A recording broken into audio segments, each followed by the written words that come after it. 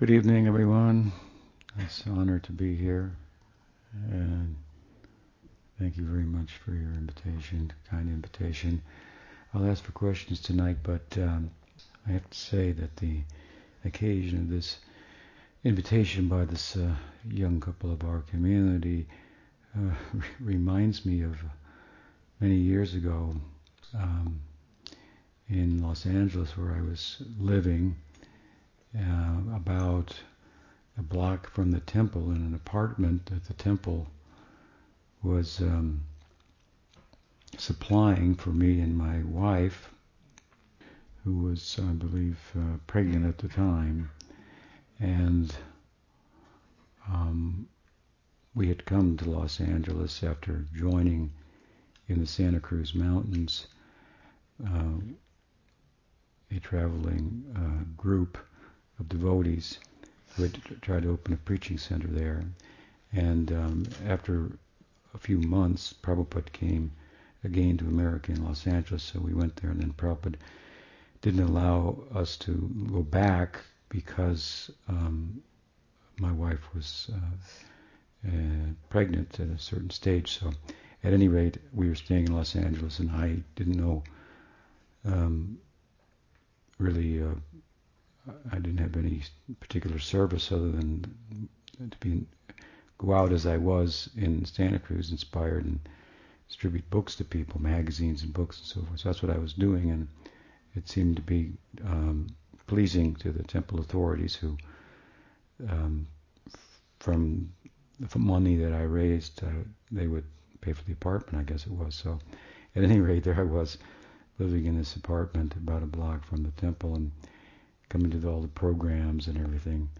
And I had this the ambition to invite Prabhupada over to my house for a program because, I had read about, that householders are supposed to do that and so forth. And so I kind of fantasized about it. And I was quite convinced that Prabhupada would accept my offer because it was sincere and genuine. But I was very much dismissed by the elders from making such a request. So I didn't believe them that Prabhupada wouldn't accept it, but I didn't pursue it nonetheless, not wanting to threaten my situation there, perhaps, although it was probably not under threat. They saw me as a good contributor. But I regretted it afterwards. I think about it from time to time, and this invitation reminded me of that. I thought, why wouldn't he come? So again, I appreciate the invitation. So, any questions tonight from anybody? Yes, Mati. I was just wondering why we sing the Radhika Stava prayer at the end of the Tulsi Arti. Well, you don't have to. Oh, I know. I was just wondering if there was a But reason for it. I like it. Devotees have asked me, and I didn't know. Well, there is a prayer for circumambulating, a song, if you will, for circumambulating Tulsi. And I think it was introduced by Prabhupada.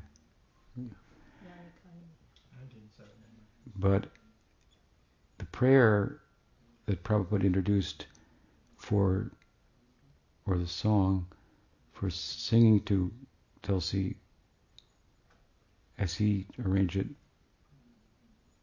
while performing Aratik, it was actually a very high prayer in its aspirations.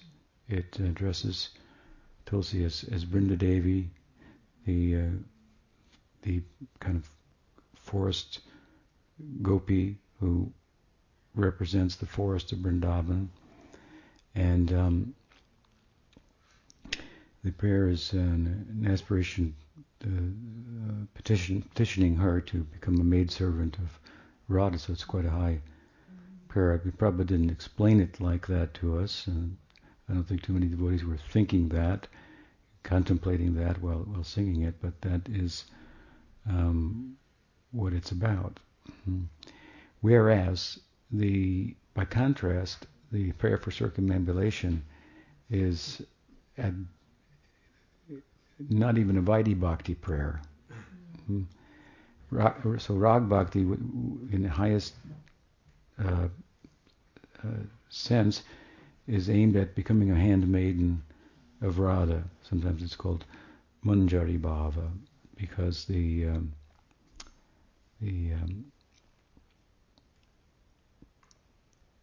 Manjari is the blossom, and it's, if you water the plant, the blossom blossoms. So the blossoming of the Manjari is a sign of the health of the Tulsi tree. So I believe Krishnadas makes an analogy with regard to either a Tulsi tree or a vine, perhaps a vine, now that I think about it, wrapped around a tamal tree, Krishna. And, if the tree is pleased, the leaves are pleased, or something. Anyway, but it's a high ideal, and again, by contrast, Vaidhi Bhakti then is a type of bhakti that that's motivated by the Aishvarya of Bhagavan and the duty to do the right thing and serve him, and to not do things that are contrary to service to him, to loving him as described in the scriptures. So there are two different dimensions. They have two different prayojans, results, goals. Reverential love on the latter hand, and on the former, love and intimacy, and the highest reach of that love and intimacy. But the prayer for circumambulating speaks about the virtues of circumambulating Tulsi being such that one can become freed from sins, I think. The sin of killing a Brahmin. So, how strange it would be if we sang the English. If we what? If we sang the English, how strange it would be. Jani Kani Chapapani Brahmahatyam. So, within the Varnashram, then the killing of a Brahmin is a pretty bad sin. They're most highly regarded. They're the religious leaders of the religious rituals that in the entirety of a householder's life is colored by, and so forth, whether it be conceiving a child, naming the child at birth, giving the child his first grains, and so on and so forth. And the Brahminical priest is brought in to oversee all such rituals and make auspiciousness and so forth, and bring our humanness, harness our humanness, and religiously, right? So within all that is pop and punya, that is impious and pious, the killing of the Brahmin, that's pretty high up there on the impiety scale. But as you know, bhakti transcends piety and impiety. So a goal to become free from the killing sins of the killing of a Brahmin is far, far lower than the goal of attaining Vaikuntha in praying for Narayan in reverential love. What to speak of attaining the service of Sri Radha in Braj. So there's a kind of a disconnect, which speaks to us a little bit about the fact that Prabhupada was not specifically focused on giving us a liturgy and prayers, kirtan, that was honed and focused on a particular bhav, or even on it was more broad, I want to say, and therefore he was willing, for example, even to install Sitaram deities on some altars, and if people were of Ram Bhaktas were in the vicinity, and so forth. And sometimes he would speak as broadly as any name of God we should chant, and so forth. Not that he wasn't deep in his own orientation, and not that that didn't that wasn't transmitted subtly through everything he did. It certainly was, but at the same time, his focus was more broad for bringing more and more people in to Gaudiya Vaishnavism. He spoke about some things briefly, in shorthand, so to speak. Everything's in his book, some of the things in shorthand. More details are referred to, to other texts are referred to, and so forth. So I don't think that he put a lot of thought into it. I mean, other things were there, like he named the deities in Los Angeles Rukmini and Dwarkadish. In Delhi, he named them Radha Parthasarathi. So someone with a more focused kind of rag bhakti, smaller group, where you can do that and hone the practices and the liturgy, all to be focused in a particular, towards a particular ideal. Seeing that might address it and think, what's this Radha Parthasarathi, where's Radha, on the battlefield of Kurukshetra? Rukmini and Dwarkadish. Dwarkadish doesn't have a flute, he's in Dwarka. What to speak of Radha Landanishwar, which Prabhupada, I think, named the deities in London. So those are valid things to raise from one who has a smaller group and is trying to focus it more precisely. At the same time,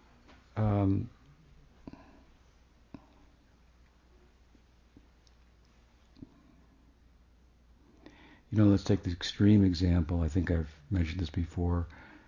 Of the three names of deities that I mentioned, Radha Landanishwar, and I think it applies to some extent in other places as well, that Prabhupada named deities. But Radha and the king, the ruler of England, and Krishna's named. It's not that Krishna's not, but Krishna's in Braj. He's in love with Radha. I mean, he's not even the ruler of the world. That's his Paramatma feature. You understand the point, right?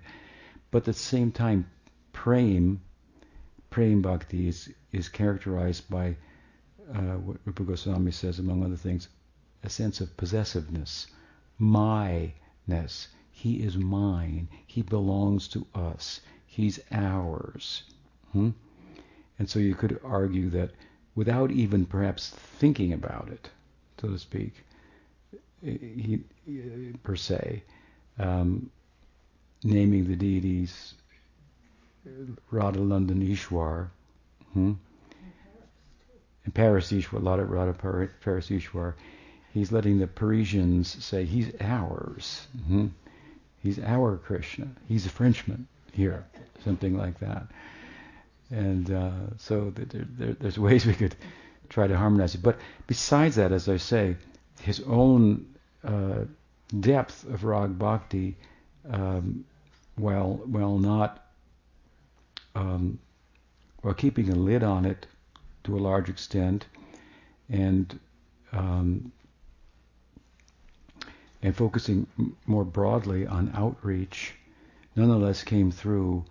And so, as I've said before, if I was to start talking to some of Prabhupada, almost any of Prabhupada's disciples, about Vaikuntha and what it's like there, and go into detail, they would start to feel like that's not what I was interested in.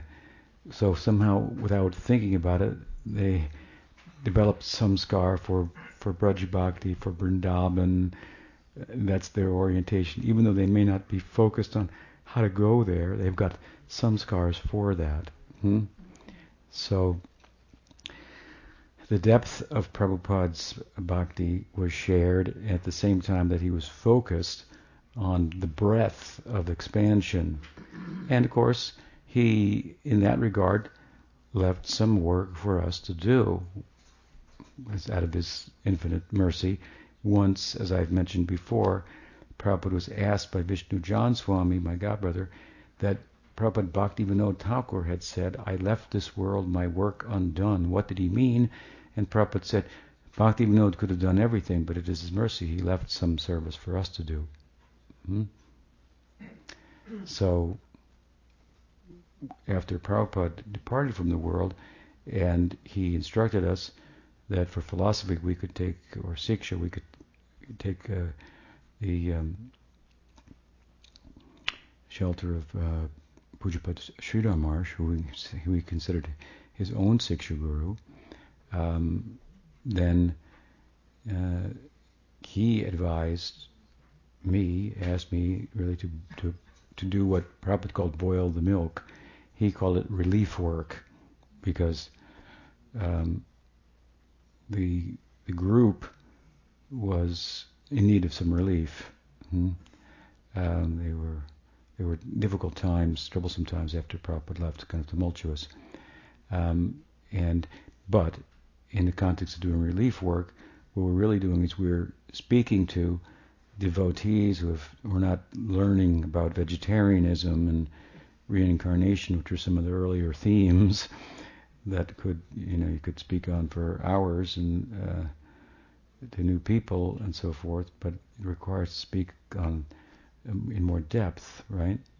So relief work is boiling the milk. The boiling the milk means it becomes thicker and thicker, and it's not at the boiling is not at the cost of its distribution. It will overflow in due course and have more power, right?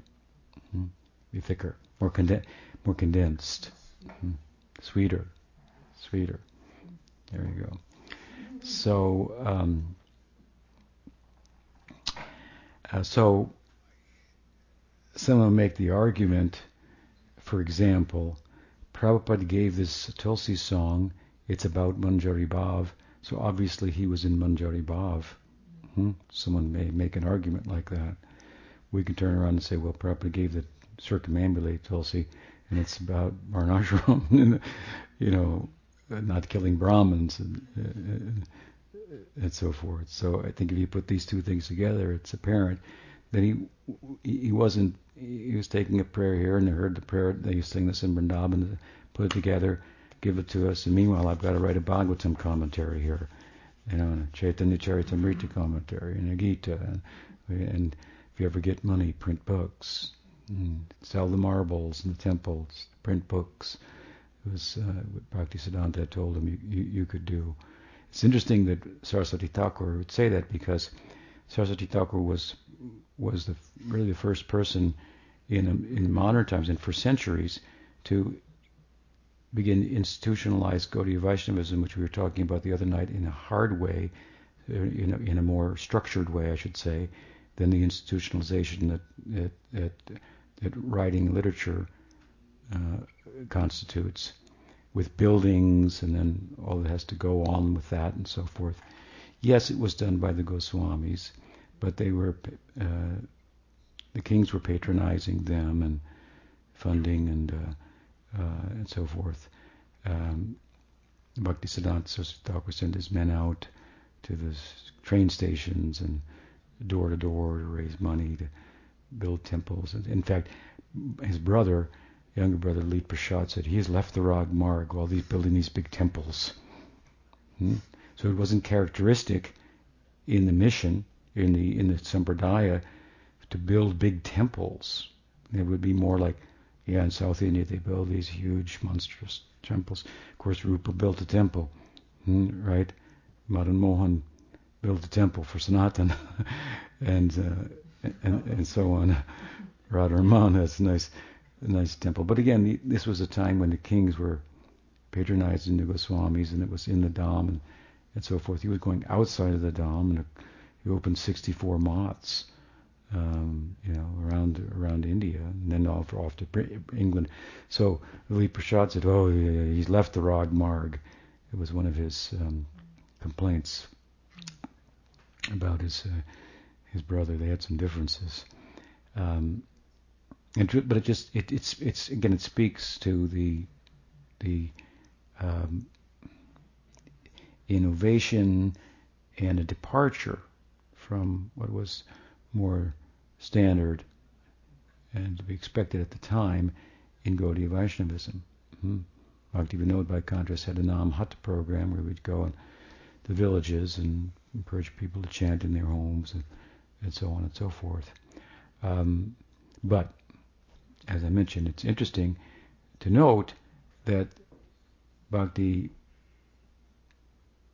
Siddhanta Saraswati Thakur, I might have mentioned this the other day, himself criticized his own attempt to build such an institution and so forth. And I think he told Prabhupada, even at Radhakund, that, and we've built this Bog Bazaar marble temple, and they're fighting over who will stay in which room. So, what is the use of it? Better we sell the marbles, he said, and print books.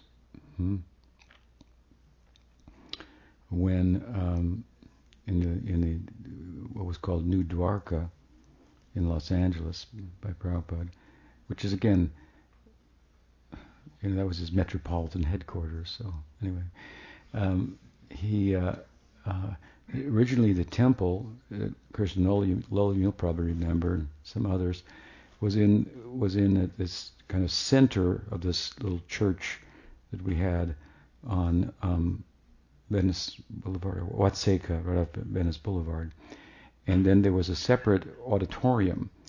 So the temple, if you were to walk in, you'd walk in the center and there'd be a door and there'd be the temple. And on the left was this larger gathering room, which was quite a bit bigger than the temple room. And sometimes for the Sunday feasts, I think there were pews in that. It was an old church, an old chapel, so there were pews in there. So for the Sunday feast would be held in there because more people could be seated or whatnot. I remember Karunda sometimes would stand at the podium, up there, or whatever the pulpit, and give these wordy lectures. He used to read the dictionary. It was his habit to increase his vocabulary. But he was a good speaker at the time. At any rate, at a certain point, in the early 70s, early to mid 70s, the person who was in charge of the temple, he converted the larger chapel into the temple at quite an expense. And his idea was to do a museum of dioramas of Krishna Lila and so forth in the old temple room. So people would come, go on the tour, see the dioramas, this Lila means this Lila means that, and then there was the temple and it was bigger and so forth. And he spent a lot of money on it. Did a nice job, actually. So when Prabhupada arrived for that, then he was greeted and he sat and gave a lecture, and he said, and so, what is the need of building temples? And my Guru Maharaj said, if you ever get money, print books. And he didn't also like this. He thought his American disciples were prone to changing things all the time, constantly want to change things, upgrade it. Probably was more of if it's broken, not broken, don't fix it, kind of a thing. You probably saw that as over influence of Rajaguna, keep improving things. I guess he was a little more wabi-sabi, if you will. So, to use a Japanese term, but so it was a bit of a bombshell of of a lecture. I mean, ultimately he accepted the service and so forth, but uh, he wasn't that pleased when he said it publicly in a somewhat covert way, but not that covert. So we find this criticism of the institution, all it takes to build such buildings and so forth, from Bhaktisiddhanta himself, and somewhat from Prabhupada, even in the midst of doing that.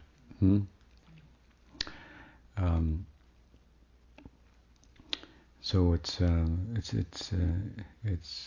interesting to note that Narayan Maharaj, Bhaktivedanta Narayan Maharaj was fond of saying that if the temple gets in the way of your bhajan, you should burn it down.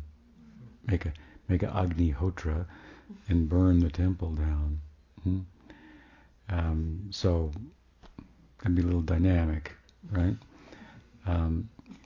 But at any rate, the point of being, again, in terms of the broad outreach of Prabhupada, he also was concerned with boiling the milk. I was told by Achyutananda Maharaj that he was present when Prabhupada signed the corporate papers for the forming of ISKCON, after which Prabhupada said, and so now we are forming this organization, but if it gets in the way of Krishna consciousness, then we will throw it out and retire it and start all over again, something like that. So you have to have a little focus on what the purpose is, and our institutionalization, organization for what, right? Unity for what?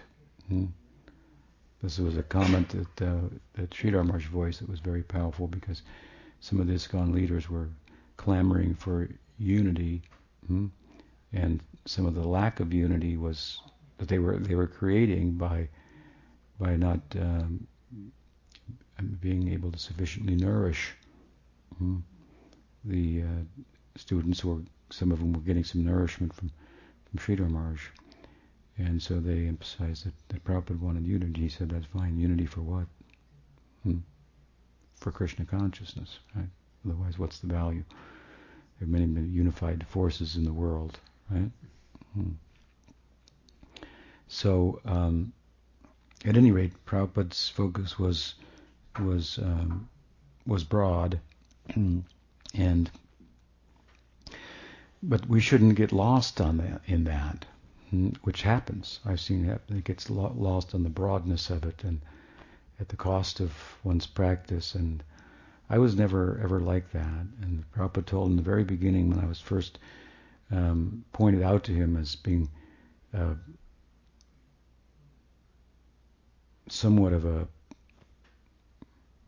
major contributor to his desire of seeing books distributed. When we distributed a whole bunch of books in a short period of time, and my godbrother Ramasa wrote to Prabhupada and mentioned me there, and so Prabhupada wrote back, it's very nice that Tripuraridas is selling so many books, right? That's the typewritten letter, and then he had this asterisk after that, and he wrote in his own handwriting, make sure he's reading them also. So I was. My favorite thing was always the Bhagavatam class. That was my favorite thing. To come and hear the class. What's next? What'll happen next? All these books. Who knows what's going to happen? Coming from beyond the mind and beyond time and space, a realm of where anything's possible. So it's very exciting for me to come to the Bhagavatam class. So, and we have a smaller mission, and we do. I should say also, with regard to your question, that Bhaktisiddhanta, he instituted a different song for the Tulsi Artik, which was a Vaidhi Bhakti song. What is that song? Tulasi Maharani Gubinde Mara Namo. Anyway, it's a Vaidhi Bhakti song. It's about Tulsi and Shaligram and so forth. And he didn't allow his disciples to chant the other Ragmarg song. So he didn't want them to get artificially and superficially involved in Rag Marg, hmm? um, but to become to his idea was to worship those in the Rag Marg, glorify the Rag Marg by preaching, and then that Rag Marg would descend and sort of Shakti of its own, and so forth, rather than trying to ascend there, so to speak. So he was strong on this point because many people were kind of, in his estimation, imitating Rag Marg and giving it a bad name, so to speak. So anyway, so Prabhupada picked out one song, another song, and so on. We're at the liberty then to pick out songs. We have a smaller group, so we could hone the songs, perhaps. You might have noticed that I did adjust a line in the Ragmarg song that made it a little more general. What did we say? We prayed for Gurung, service of Gurunga and to become a resident of Braj instead of becoming a Saki. So it makes it a little broader, even while focusing on the Rag Marg. It brings Mahaprabhu into the picture and opens it up for all varieties of Sakya Rasa and Madhurya Rasa. We could have kept it because it also applies to the Priyanarma Sakas, but anyway, we broadened it like this a little bit. When Bodhayan Maharaj is the successor of Bhakti Pramod Puri Goswami Maharaj, visited with me once, Audarya, he noted that and he said, I would like to change that song like that. He said, but they would never allow me to do that. It's a Mahajan's song. They would never, the other God brothers and so forth. You cannot change a Mahajan song. He was appreciating the liberty that I took as a guru to do that. And at that time was early on in his establishing himself at Puri Goswami Maharaj's request to be the successor of the mission. And so he had, amidst all of his god brothers, he was sometimes being checked in terms of being too innovative and so forth. So at any rate, we sing that song, and then we don't sing the Jani Kani Chapapani for reasons that I've explained. And the Radha Saba, I began singing that. I have created my own melody for it, you may have noticed, which musicians may not like, I don't know. But I created it myself spontaneously. I didn't try to create it, but it spontaneously came. So I like it, and it is a song, of course, glorifying Radha, written by Rupa Goswami, and it's thereby a song that glorifies the Shakti of Bhagavan, and Vrindadevi is a similar Shakti of Bhagavan, and so it's kind of in that spirit. I think that can be developed a little bit also in terms of some things that Vishwanath Chakravarti Thakur has said about the Shakti Tattva, and this is of course this Urja Brata, Shakti Brata month, the Damodar month. But I'll stop with that in terms of an answer to your question. Yes. I had a question about so the eternal associates of Krishna in Vrindavan. Say, for instance, when the manifest pastimes are going on in the material world eternally in one universe or another. So, for instance, like Srimati Radharani, Sridham, Balaram, they're in Goloka, they're in the material world also like that. And I was reading in Raghvarma Chandrika also that each pastime, each manifest pastime is eternally going on. Like it's starting and then it goes to the next. Yeah. Like that. So it seems like they're in like many places at one time. And so I was just wondering about the psychology of that. Yes, it's multidimensional. Um, the Leela and the realm in which beyond time and space that Leela manifests in. In the Prakat Leela in this world, the Leela is as saying when in Rome there was a Roman. So within time and space, when within time and space, act like you were within time and space. And so the Leela appears more the way things happen in this world, like it started here, went through, and it ended here. That's what the appearance is, right? Which is how things work in this world. But in the unmanifest world where the Leela is always going on, every Leela is going on at all times in what we call prakashas. The term has been used, prakash. And an example of this in the worldly Leela, to help us appreciate, is sometimes invoked, and that is in Dwaraka, when Narada went to see Krishna, and he was marrying 16,000 queens, and he went into one palace, and there Krishna was marrying Rukmini, and there were all the relatives and assembled and so forth. And then he went to the next palace, Satyabhama, and the wedding was going on, and all the relatives were there. And then he went to the next palace, another queen, and all the relatives were there. And it was a little different in each place because the queen was different in each place, but they were all there. So all these were either different prakashas, were all happening simultaneously. And you had the power, if you like Narada, to go into one, to go into another. They're all happening.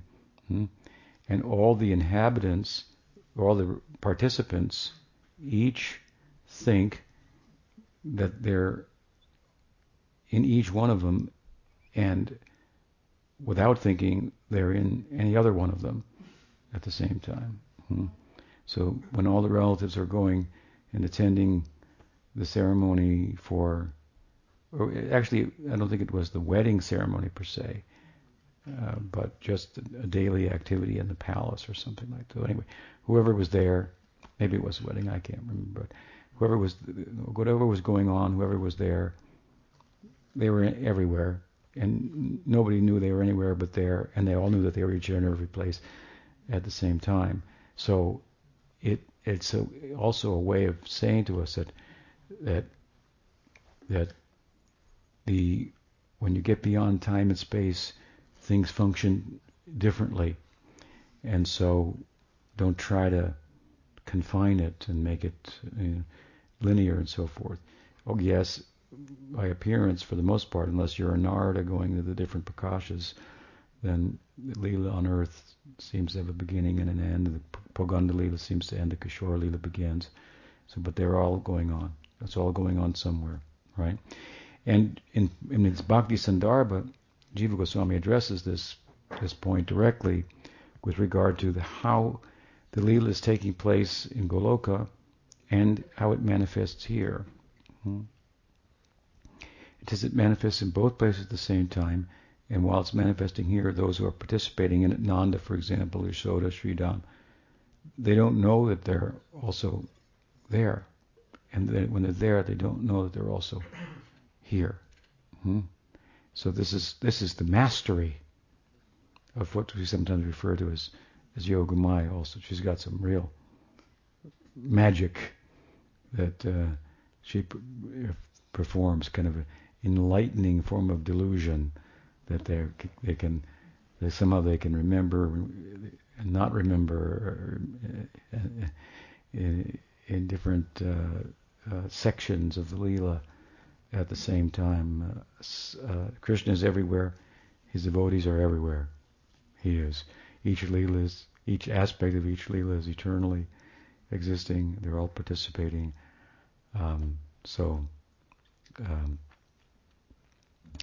It's a pretty extraordinary place. Even Golok, which is human-like, and so forth. Which it's just I'm just going to mention this. It just happened to be on my mind, but someone had I had mentioned in a conversation on the internet that I was invited to make a comment, was this tired topic about what is the origin of the jivas, and so forth, and how some people think they fell from this Leela to the material world. So I had this quote of Prabhupada where Prabhupada said, originally we were with Krishna, just like originally you're with your mother by being in the womb. And so we were in Susupti within the which it was within Mahavishnu, and so we were with Krishna, and then we came from there. In that sense, we were originally with Krishna.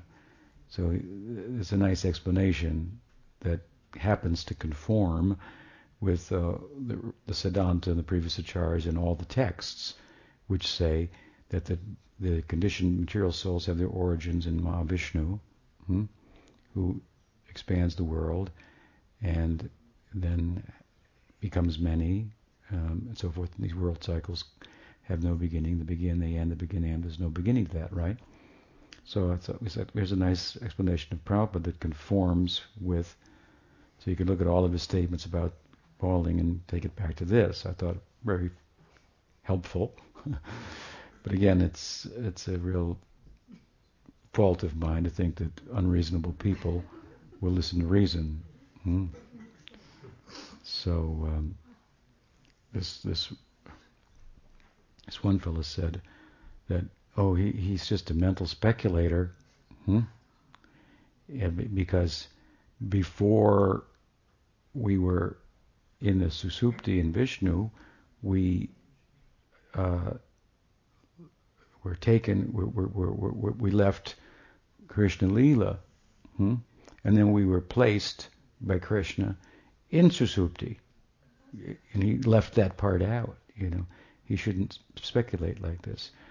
I was quite kind of amused in one sense, because there isn't a more speculative statement that you could find anywhere. I mean, there's absolutely nothing that could possibly support that scripturally, no matter how you stretch the words. And so I kind of chuckled, and I said, "And you're accusing me of mental speculation? Maybe you could try to support this?" But besides that, the implications of this are very obvious, which are that there are how many jivas, conditioned souls, materially conditioned jivas are there? Of course, the answer is there's an infinite number. Infinite number of jivas. You're getting the picture here, right? That means an infinite number of jivas who were in all these wonderful, extraordinary leelas with the all-attractive person who they spent, whatever, they were the all-attractive person who they loved to the exclusion of anything else. They don't know anything else. There is nothing else to know there and to love.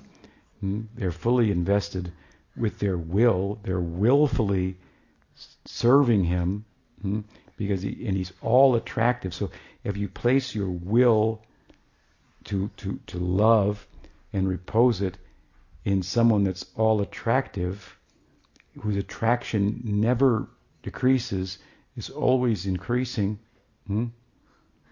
well, there's not much scope for deciding this is boring or this isn't working. Why can't I be in his position? Your position is desired by him. Krishna's feels that the sadhu's heart is my heart. He's living, again, to understand rasa, he is living as Rasaraj to serve his devotees. That he's existing for that purpose. In regard to the Paramatma, incidentally, Jiva Goswami begins his Paramatma Sandarbha by saying there are three manifestations of the Paramatma: the Mahavishnu, the Garbhodakshay Vishnu, the Shirodakshay Vishnu, and they manifest out of bhakti. As Bhagawan does. As Bhagawan's form corresponds with bhakti, so you can't say which comes first, Krishna's form or the bhakti. You can look at it from different sides. Krishna has Shakti. That would be one way of looking at it. Unlimited. He has a Sarup Shakti. Or you can say the Sarup Shakti has a form that it creates, so to speak. Right? The form of Krishna corresponds with the love that the Sarup Shakti is an expression of. Right? So that doesn't mean God is impersonal Brahman to start with. No, that's a diluted form. It's not that there's Radha and Krishna. There's never just Krishna or just Radha, right? So they're combined. Rasa Vaisaha. God is Rasa. So there's two. So at any rate, this all-attractive person, right, who you've invested your loving capacity in, is ever fresh and new and charming and so forth, but unlimited, an infinite number of jivas are falling out of that place like rain from the sky. It's called mukti, it's called prem. It's a place it's very, very few people can go there. Muktanam api siddhanam, right? Kaschid yatati siddhaya. It's very difficult to go there. You'll go, but we're the few, the chosen few. But it's very rare to attain mukti. But they fall out of there by the millions, by the zillions, by an infinite number. You might think that was more overtly described somehow in the scripture, and then the logical and philosophical problems with it were resolved at some length. You might think maybe that would be resolved in some Sandarbhas, where he labors hard to resolve all the contradictions and the Jiva Goswami and so forth, and serves it that way as the Tattva Acharya. I mean, it's how wrong-headed of an idea could you possibly have? Every microbe just if you just say there was one jiva that fell in every universe, well, limited universes coming from the poreholes of Mahavishnu. What to speak of every jiva in every universe? I mean, there's more jivas in micro bodies on the end of my finger than you could count in a million lifetimes, and that they're raining they're just like pouring out of Goloka, and he's all attractive. There's no problem. You don't see any problem there. You don't see. This is where faith becomes blind, worse than blind. Innocent blind faith is not a bad thing. It can be quite good. Innocent blind faith. You don't have to be a big intellectual or something.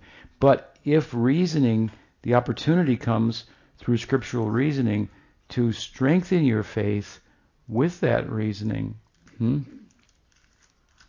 even while it appears to challenge the faith, because tender faith means that there will be conceptions that aren't clear, that we're clinging to, that we're going to have clarified, and that's going to maybe challenge us.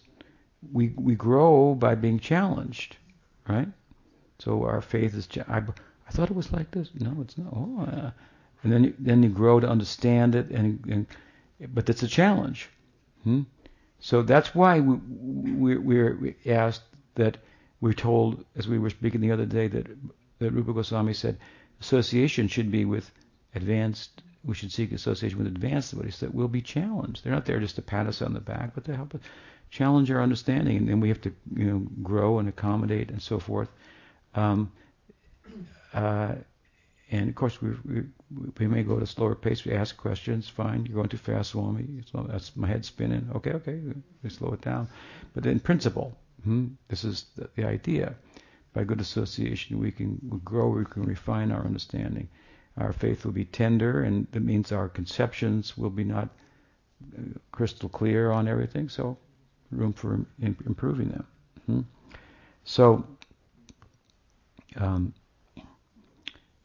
So what's the point? So this is the purpose of the sadhu, and so we have tender faith. It's kind of like a blind faith. Panchatattva was talking about it on the phone call. We just followed, We say, okay, so blind faith, innocent, it can be good. It could be bad, but you could be lucky, and it could be someone like a Prabhupada that you had faith in. Like, it works pretty good. You're lucky, You have blind faith. You don't know what he's talking about, but you like him, and so you get some general idea, and okay, you repose your faith in a good place. But when the opportunity presents itself as I say, to refine that faith through scriptural reasoning and so on, then it's a little challenging, but it's done with affection. Even when I discuss on these forums, I'm very kind and I'm very polite, and I try to be humble and not, as I know how big everybody's ego is on there. So I try to be very small and make it nice point. Please think about it like this. Consider this. Please consider. This might be a way to look at it. Till I lose my patience sometimes. I think I've had enough. But which is the point I've reached on this particular discussion. But at any rate, if the opportunity presents itself like this, and then we resist it, argue against it, and fight against it. Sorry, a little bit. You're being challenged. You want to challenge, but then But if you keep it up and you just dismiss the logic, I don't care. Prabhupada said this. I don't care. Now, the logic of the scripture doesn't support that. Maybe you need to put these two things together and then now think about what Prabhupada said and how could he say something maybe they didn't support. Let's see how we could interpret what he said that supports what the scripture. Wouldn't that be? Yeah, that's what you got to do, right? But if you just ignore that exercise, right? Argue against it, which is blurting out the same thing. We were told that there's now a robot book distributor in the ISKCON New Delhi temple. When you come in, there's a robot that comes, would you like a book? This is the Bhagavad Gita. Please donate to Radha Rasa Bihari. Whatever it is. We've been replaced. Better boil the milk, right? Better write a book. No, we can't catch up. That's that quick, right? So it's a bit robotic, but you don't want to be like that. You want to be a thinking devotee, and the opportunity presents itself to be such and grow in this way. But anyway, my point is, if you argue against that, and then you're in a negative position. You had blind faith, innocent blind faith. That's good. But if you argue against that, you can expect next? Okay, innocent faith, blind faith. It's okay. The opportunity comes to help it grow and be well-reasoned faith. Instead of taking advantage of that and undergoing the struggle to grow. Like I've said, how do you make steel stronger? You put it in the fire until it's just about to melt and pull it out and cool it off again. Then it's that much harder then it can go in the fire again and can take more heat. Hmm? And just about to melt, the blacksmith pulls it out, and it's stronger. Hmm? So we need to take the tender faith of our heart, and with the heat of intelligence for understanding the scriptural argument, that's how it's to be applied. This is where reason becomes beautiful, as an attendant of faith, as an assistant of faith. Hmm?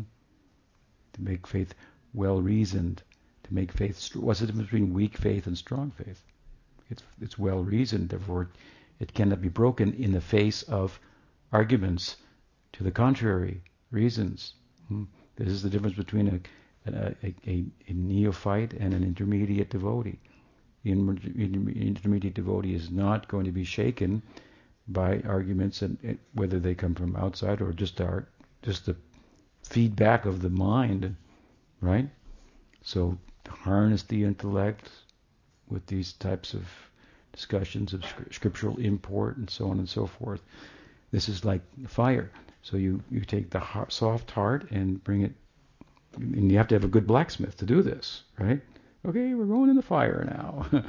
and Swami says like this. I go back to think about that. I don't know, but come back with a question and so forth.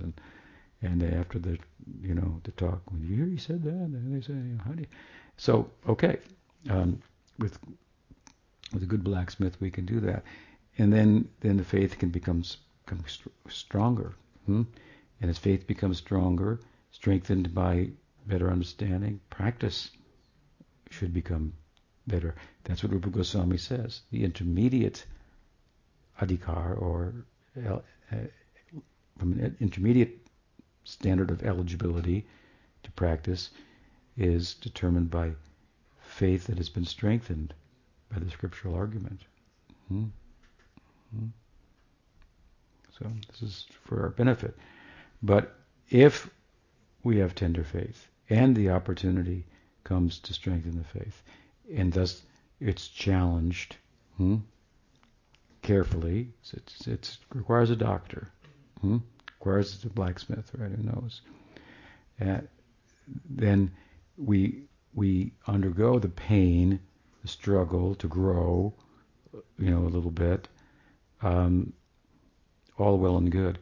But if we resist that, and then we argue against it, so to speak, from our own head, come up with arguments which satisfy us, and in our own minds free us from the struggle to grow, and we feel comfortable in our ignorance, then what you can expect to come out of that is probably Vaishnava aparad. That's the next thing you hear. They start hearing on the forum, and they start offending. So it's very interesting, to see how this all plays out in this work of trying to do like relief work and boil the milk and so forth. But this is, we don't sit around and talk about this fall from Golok all the time, but it just happened to come up again for the, and Dulal and I got pulled into it, and Maharaj also, I think he'd been there as well. But always some new interesting insights do come out of it. So this one was just staggering for me. I thought, I never really kind of hit me like that, but that's really what they're saying. I don't think it hit them either. One fellow was asked that, well, Prabhupada said we never fall. What does it mean? He said it means rarely, because it rarely happens. Well, now, that's not what your teaching is saying here, because you're saying that everyone fell. That's their origin. That's where they come from. Everyone fell, as we said earlier. Millions and zillions of them. There's an infinite number there, and an infinite number have come here. Maybe there's nobody left there.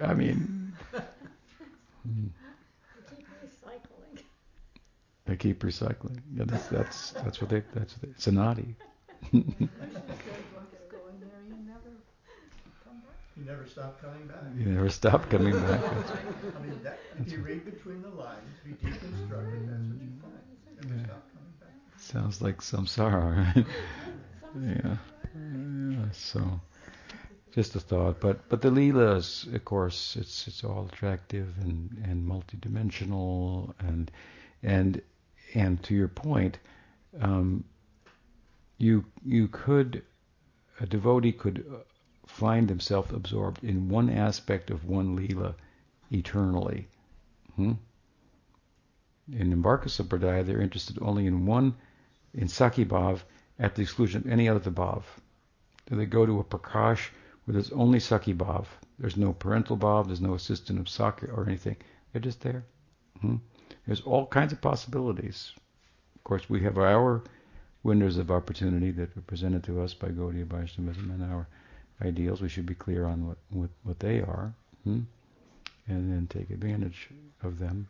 But yeah, it's a special place. Goloka Vijay, Vaikuntha Vijay. Anyway, just a few thoughts. Yes. I'd like to say that in this particular discussion, some of the way that you framed the responses has been very dynamic and nourishing that you hadn't done before. So, yes, a lot good comes from these discussions, although it's a struggle. At times, yeah. It's a struggle. Yeah, Prabhupada Disciples, yeah. Is this on Prabhupada Disciples on Facebook. Actually, there are 3 separate threads simultaneously. Yeah, the fire has sprung up in different forests.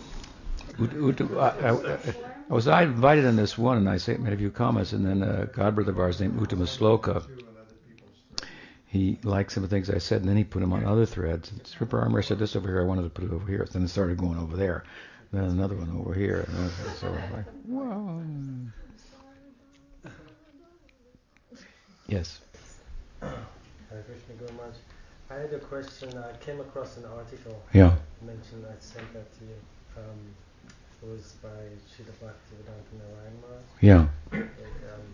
And it was about the inherent swarup of the jiva. Mm-hmm. And he'd made like 3 different points. See if I can remember. One was that the jiva has the swarup, already. It doesn't come through association. Just like a seed is planted in different seeds are planted on a bank. They receive the same kind of, they receive water, sunlight, and everything, but different plants.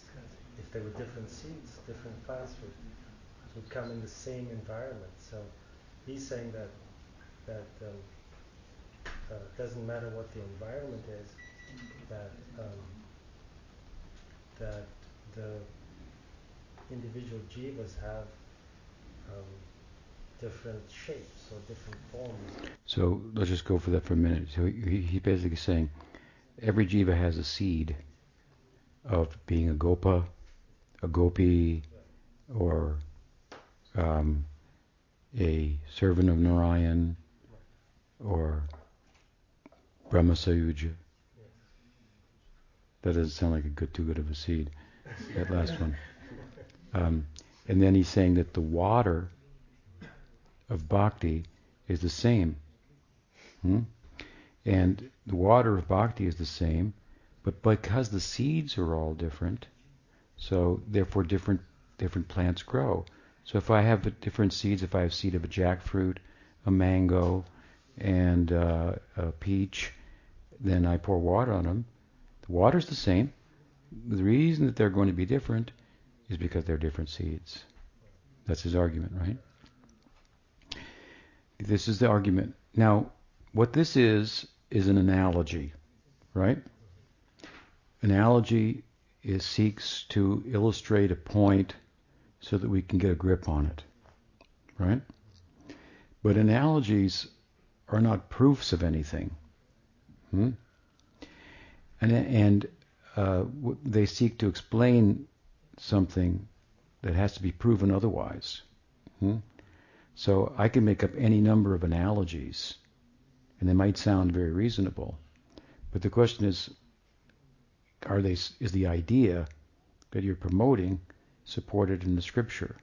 So the question would be, where in the scripture does it say that each jiva, I'll put it this way, that there are Madhurya jivas, Sakya jivas, Dasya jivas, Vatsalya jivas, Shanta jivas, and because Brahma Sayuja is also a form of mukti, there's Brahma Sayuja jivas. Now, have you heard that the jivas are all equal? How many times? Have you heard that there's a difference that arises by karma? Yes, we're different by karma. There's women, there's men, there's different races, and so on and so forth. But that is superficial. But what we have repeatedly heard from the scripture, right, is that the jivas are all equal. We never heard that there are Dasya jivas, Madhurya jivas, right? Vatsalya jivas. And if there were, there would be a problem because of inequality, and some rasas afford more intimacy with God than others. So you have now, God has made jivas that are unequal in terms of their prospect. This would, the scriptures say, that God is impartial. Because if he's partial, then there's a fault in God. Just like your leader, your politician has to be impartial. He has to represent all the people. If he is bought and paid for by lobbying and so forth, then he's compromised, right? So God, and this would be Mahavishnu, right? Right? All the jivas come from Mahavishnu. Certainly Narayan Maharaj agrees with that, right? All the Buddha jivas, they come from Mahavishnu. Mahavishnu is particularly characterized by impartiality. The Paramatma is witness, impartial. Krishna is partial to his devotees. Paramatma is God. Krishna is something else, right? So he's particularly impartial. The Vedanta Sutra, the question is raised, karmically speaking, it looks like people are unequal. Some people are born with a silver spoon in their mouth. Some people are born poor. Therefore, God, Brahman, God, Paramatma must be partial. And the scriptures reply to that argument, no, God's not partial. That's a fault, obviously. No, he's not. The differences are due to karma, not due to, they're all equal, but they've all acted differently, and so they've gotten different results. So the situation of the jivas is relative to their own choices, not God's. And then the scripture says, well, what if, well, I guess when they first started, then they were all, and he started them on unequal footing. And then the scripture says, no, there's no beginning to that. Karma is anadi. Worlds are anadi. There is no beginning. Okay. So, we come from Mahavishnu. He's impartial. If he had manifest some Madhurya Rasa souls, some Sakya Rasa souls, he wouldn't be partial. He wouldn't be impartial, right? Secondly, how could he? He's Paramatma. How can Paramatma manifest a Manjari soul? That's Krishna. Paramatma is not involved in Manjariness or Madhurya Rasa or Sakya Rasa. He has nothing to do with that. These are aspects of what we call Lila Madhurya, is a quality of Krishna. Prema Madhurya, I should say. Krishna has 4 qualities that even Vishnu Narayan doesn't have. Prema Madhurya means he's surrounded by devotees endowed with a special kind of love, the Braj love, particularly the Gopi love. It's But Pasakya also, it's not there in Vaikuntha. Vatsalya also, right? Hmm? So how is the Paramatma going to manifest Madhurya Jivas, Sakyaras Jivas? That's a problem. Secondly, if he did, he'd be partial. He can't do it in the first place, according to our teaching. That's not within his purview, right? Hmm? Secondly, if he did do it somehow, he'd be partial. Another fault. But the scriptures say that he's not partial. Hmm? So, by saying that each jiva has inherently a different atma that's going to grow into a gopi, you're making God partial. Hmm? This is a big problem. The scriptures will rail against that. Hmm? And to take a little further, the idea that the rain, in the analogy, let's just look at the analogy, that the rain is rain is rain. The seeds are different. Hmm? The fact of the matter is that the rain in this analogy is bhakti, right? Sadhusanga. And all sadhusanga is not the same. Hmm? Therefore, in rain you have Madhurya rain, you have Sakya rain, you have Dasya rain, you have Vatsalya rain. ¿Me entiendes? This is what you have. We have different kinds of rain. That's a fact. Hmm? Because bhakti is of different types. Hmm? And if Ram Bhakti, if it's raining Ram Bhakti, and you get caught in the storm, then that's the kind of bhakti that you're going to be affected by. How do we become who we are materially speaking? Karnam guna sangasyo sadasad yone janmasu. You become like that with whom or what you associate. This is the nature of the tatastha, jiva. What it associates with, it becomes like. Materially speaking. You associate with the material energy in a particular way under certain gunas, you're going to become like that. If you associate with the spiritual energy, how are you going to do that? Through sadhusanga. It's varied in its form and expression. So you're going to become like that. That's the idea. Tatastha can exist in either world. To exist in either world means to be influenced by or nurtured by that world. So we become what we associate with. Therefore, throughout the scriptures, in the Govinda Bhasya of Baladev, and the Sandarbhas, Bhagavatam commentaries, and Bhakti Rasamrita Sindhu, this very question is raised.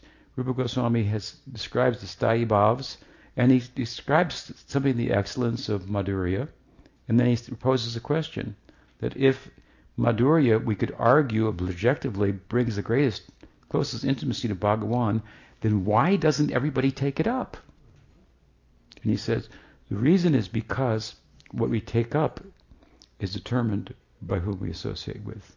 And the seed of the bhava that you will get comes from sadhusanga. Now there's no partiality on God's part here, because sadhusanga is a form of bhakti. Bhakti is giving bhakti. And wherever bhakti goes, Krishna has to go. So Krishna remains impartial, but bhakti, through his devotees, give Ram Bhakti, give Krishna Bhakti, give Sakya Bhakti, Madhurya Bhakti, Vatsalya Bhakti. And then he goes there as a little boy, as Ram, as Krishna with a flute, as a cowherd boy. He appears to them. All through sadhusanga. Sadhus worship Krishna in a particular way. We meet them. Are we not going to be affected by the kind of worship that they're doing? That's what they're going to teach us about even. Right? Especially in a smaller circle.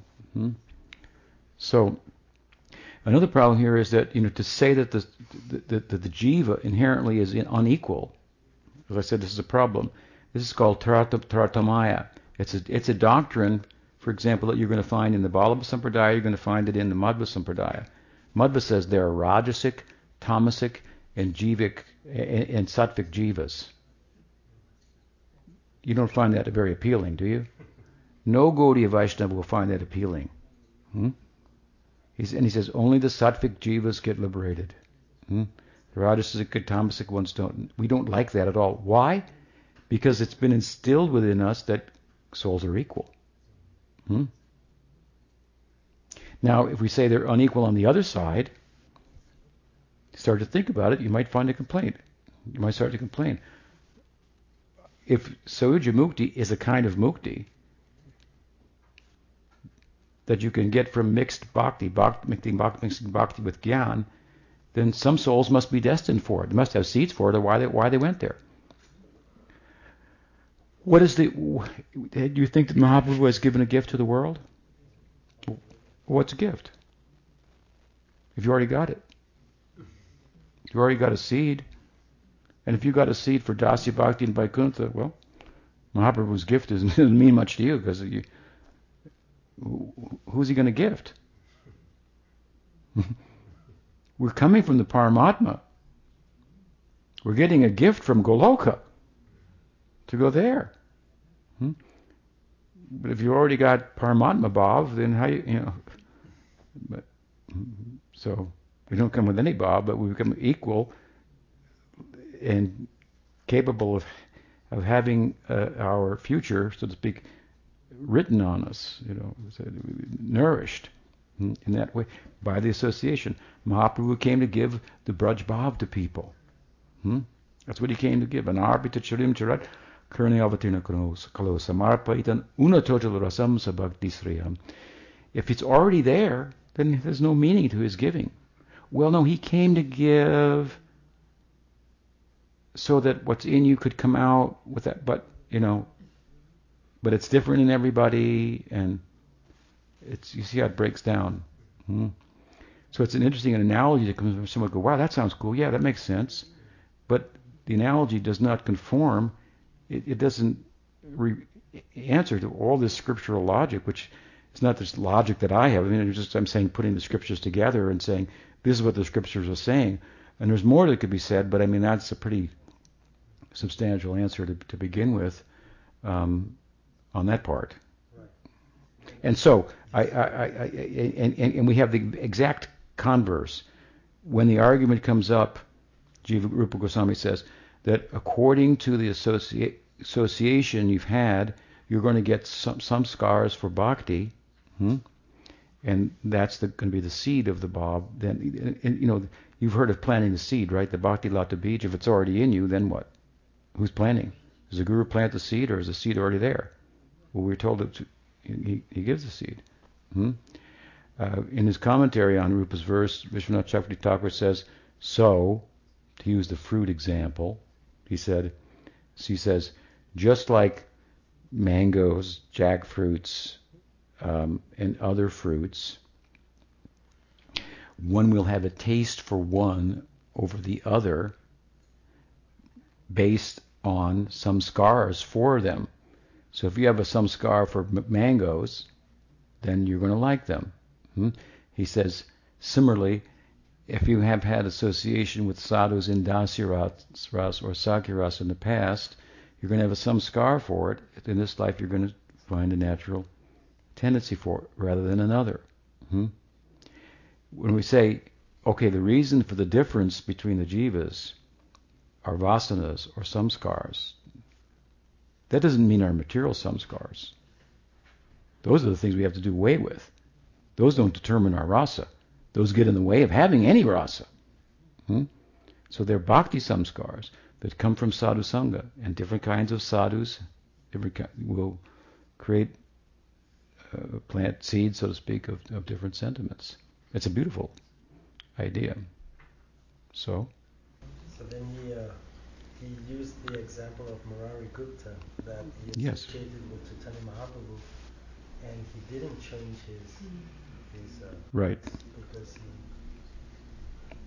had that with Exa- Hanuman. exactly. So this example doesn't hold up because, first of all, Mahaprabhu did convert some people from one persuasion to another. But in the case where the bhava, like for example, he went to South India, he stayed at Srirangam, he preached to Venkatabhatta and his wife and their son, Gopal, who became Gopal Bhatta Goswami, and he said to them, you worship Narayan, and Lakshmi is the chaste wife of Narayan. Yes, yes. And then he said, I have a question. Why is it that the chaste wife of Narayan, Lakshmi, wanted to have rasa with Krishna if she's so chaste? And he said, no, Krishna, Narayan, they are same tattva. This is a different form of God. No problem. Mahaprabhu said, okay, good. My next question is, why she couldn't elope with Krishna? She wanted to. Why she couldn't? And he said, I don't know that. How could you even ask such a question? Who are you? And so this is the way Mahaprabhu converted him. So he converted them from the worship of Lakshmi Narayan to the worship of Radha and Krishna.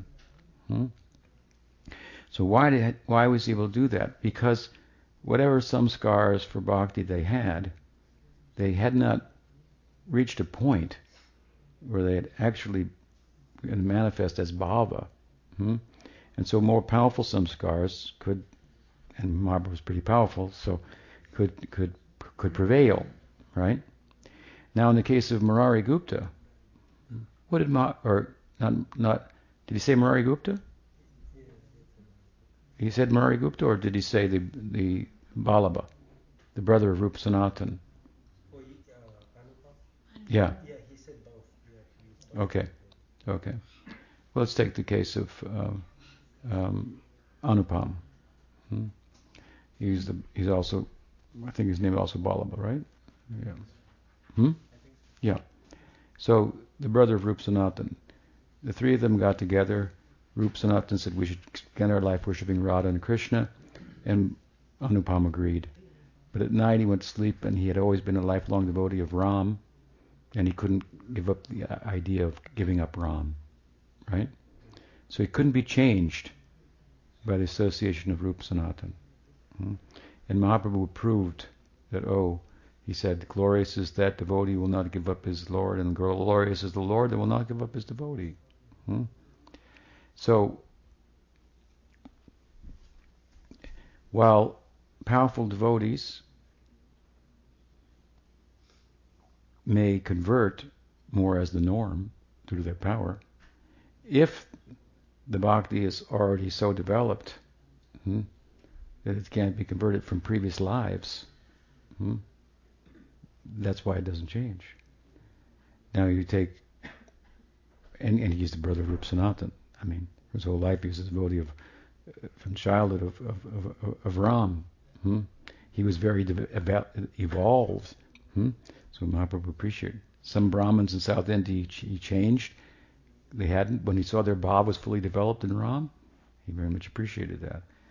Take Hanuman, Murari Gupta. Yes. How is Mahaprabhu going to change Hanuman into you get the point. How is Mahaprabhu going to change Hanuman into a Krishna Bhakta? I mean, you couldn't get a bigger Ram Bhakta. Right?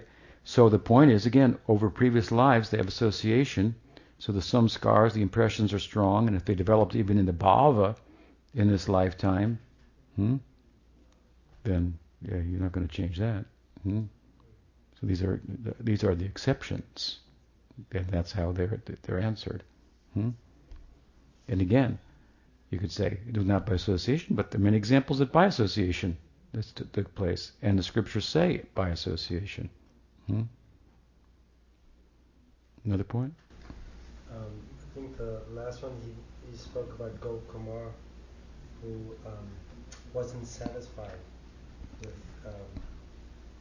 different association, but he kept going to find his Sakiras. Right. He went, well, that's because, obviously, He found his guru in Braj. We find at the end of the Brihad Bhagavatamrita, Gopakumar explains that that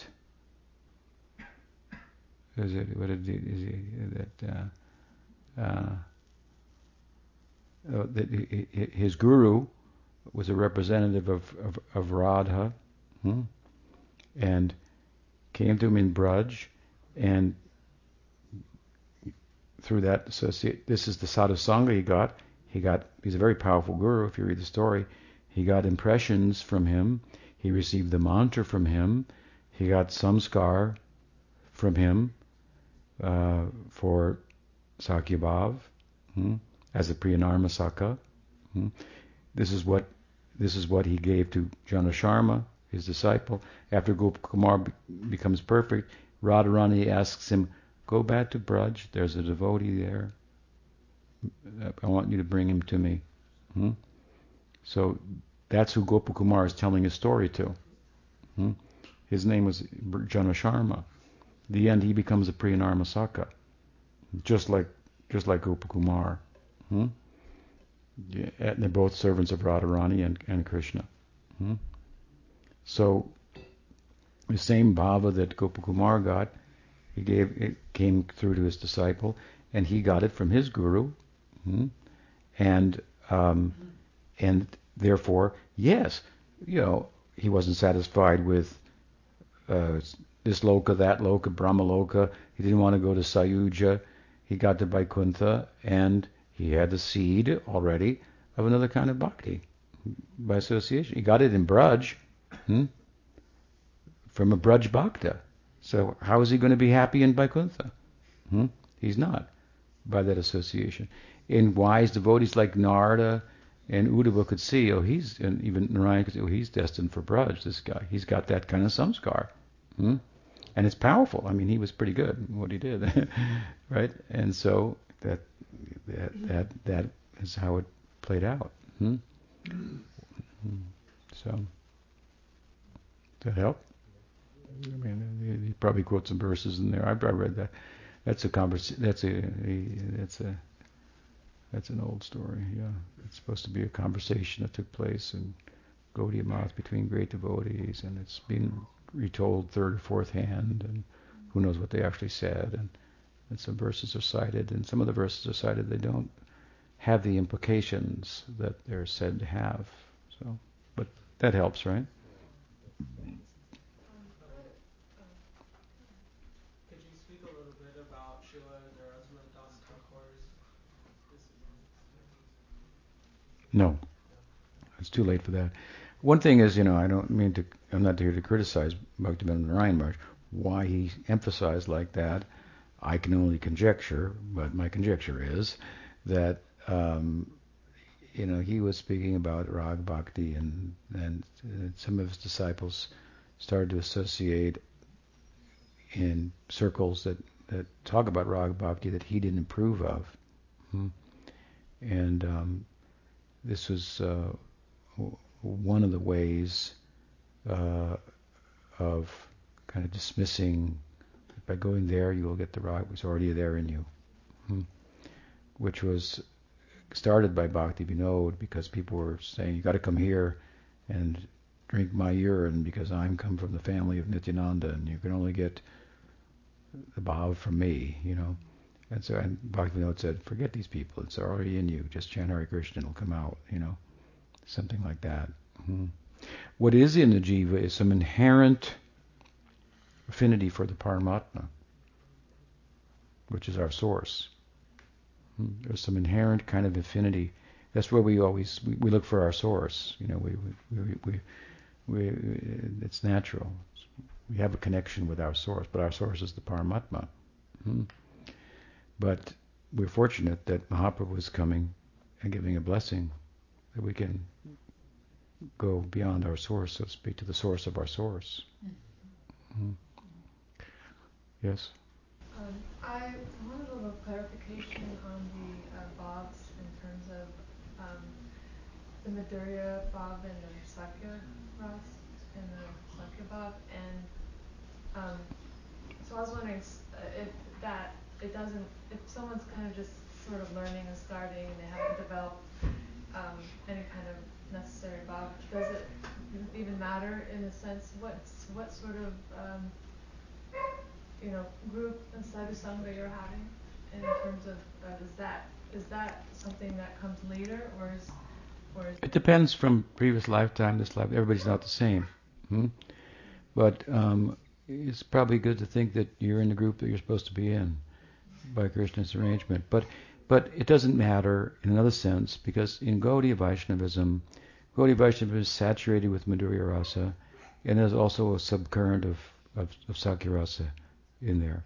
So really, like Jaiva Dharma, Bhaktivinoda gives the example.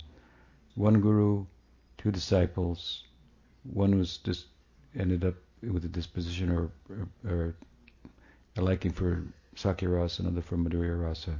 These are the two currents. So anybody who's really a qualified devotee can help us in either. So you will see in time.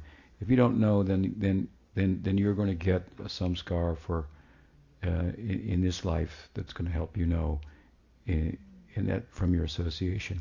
If you're in association where the prominent samskar is something, and you feel, let's say it's Sakya, and you feel affinity for Madhurya, then there's some previous association has brought that about, and then as it comes to the surface, that'll be tendered to, and so forth. The thing to do is to understand the tattva, the philosophy, and the more you do that gradually, then you become more focused, and then you want to know about, like I say, Madhurya Rasa. Who knows? You don't even know what it means necessarily. It's not like, what does it mean to be a manjari? What does it mean to be? So there are books that help us get clarification in that. And what will happen is we'll have a natural affinity, and then those books will be of interest to us at a certain point. But in any sangha of good association, learned devotees, advanced devotees in Gaudiya Vaishnavism, then either of these. But some maybe, like Prabhupada was prominently in Sakya Rasa, and so many of his disciples have some affinity for that. And you find people, they come with Krishna Balaram deities, like you guys came out, so you gotta think maybe they came here for a reason, so. Yeah. Thank you. And they're very nice, Krishna and Balaram. So, we worship Radha and Krishna also. All right, I think we talked a long time. What is the time? It's 5 after 8. Yeah, so we'll stop there.